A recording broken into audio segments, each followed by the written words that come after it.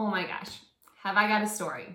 I truly believed my college days as a camp counselor in Maine would be my last days sleeping on the top bunk of a bunk bed. And then I had kids.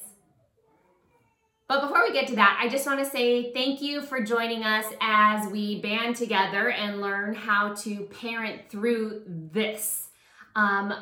I have uploaded videos to YouTube and IGTV, so if you're joining me through there, welcome. I am also trying to navigate the platforms of podcasting, so I just want to bring you content in whichever way you prefer. I know some of us like to do podcasts because we can listen to it and still wrangle those little ones that are running around outside, just like mine are right now. They're currently outside my door reorganizing their kitchen. I can't wait to see what it looks like when I get done from here.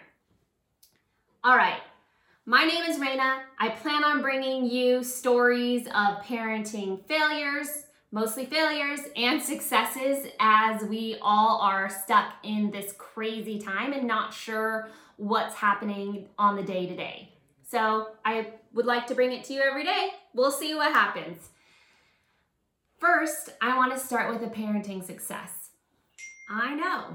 So I've got 3 kiddos. 2 of them are down with it. The it, we don't know what it is. We do know it's some kind of respiratory thing. They have a fever. They've had a wicked cough. And my little daughter has asthma to go with it, which for reasons I'll get to has caused me to be staying in the top bunk bed with her. So last night we're doing bedtime and we're sitting down with our kids. We all have like a kid in there. They all 3 sleep in the same room. And we're doing prayers. We're doing the things that we're thankful for. And we decide to take this time because it's always our like quiet family time to discuss what's happening in the world with our kiddos. And we think we're doing so well, right? We kind of talk about mom and dad have been having huge conversations around you guys. So we know you know what's going on. Why don't you tell us what you think is happening? And so my oldest said, well, there's a big sickness out there and people are getting really sick.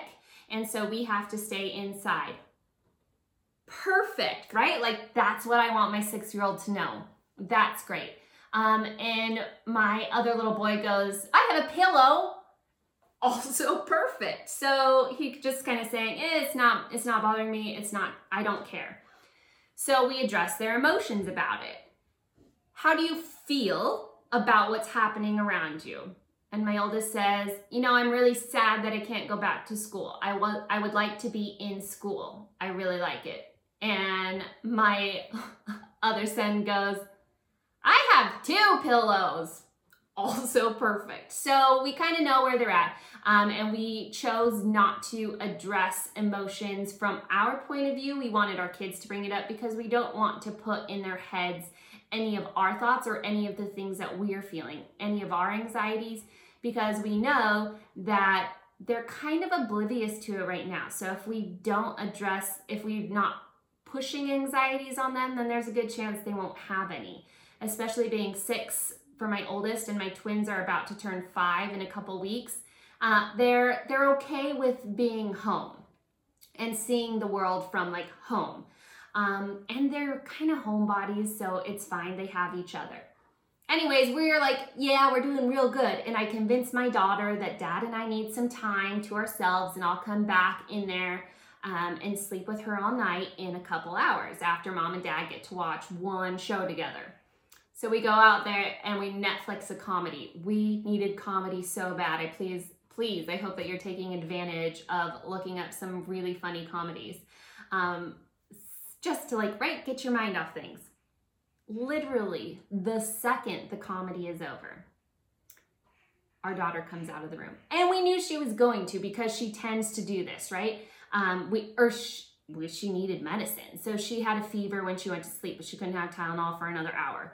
So she comes out, we give her Tylenol, and she's also telling us she threw up in her bed. So we go and we inspect it, and it's just a little bit of mucusy throw up. So my husband changes the sheet and puts on like a flat sheet, and we go, and I go into bed with her. And so a little bit later, she's falling asleep and she wakes me up. Now, I have been sleeping with her for 3 days, so there has not been much sleep on mom's part going, and I am passed out, and she wakes me up. Totally didn't hear it coming. And she's like, Mom, I just threw up on Wes's pee pad, which means she leaned over the top bunk and puked over onto the trundle. So her brother now has puke on his pee pad. Again, it's mucusy poop. It was like this much. But enter the parenting fail. I get down from the top bunk, fully exhausted, definitely not awake, and I look at the mess. And you know what I did?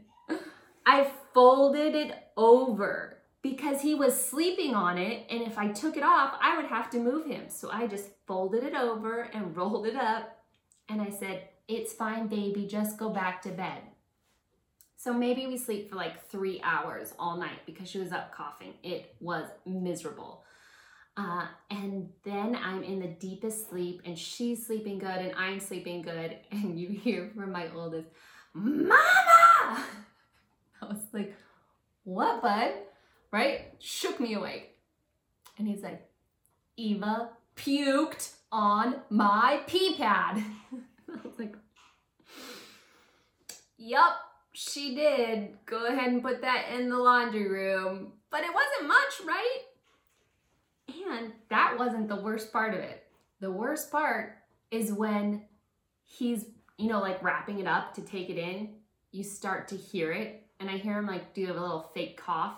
And I think nothing of it. But then I hear the cough build in his chest, right? Like that deep, and he gets one really good deep cough. And I just let out the biggest sigh, and there's no going back to sleep because now I know I have 3 kids with it. Parenting fail. No, it's not from the mucus or anything else, and they were bound to get it at some point in time, but that's the story of the day. Could I have done it better? Would I do it different next time? You guys, I can't say that I would because it really was little, and I'm not proud of it, but I can't guarantee that I would do it differently. You can all, I know, but that's kind of where we are.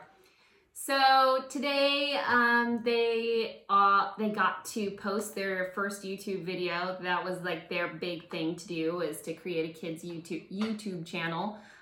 It gives us something to do as a family. My kids are not the sporty kids. They don't want to go outside and learn sports. I mean, they do recess every day. They literally call it recess. But as far as sports go, it's not their thing. So we've been making family videos, and that's been fun. So they got to watch their first one today, and right now they are doing a decluttering project. When they're done with that, I'm going to go out there and we'll do a craft and a little bit of school, have some more recess time, and then it's dinner and time to go to bed, and we'll start the whole coughing fit and mom sleeping in a top bunk all over again.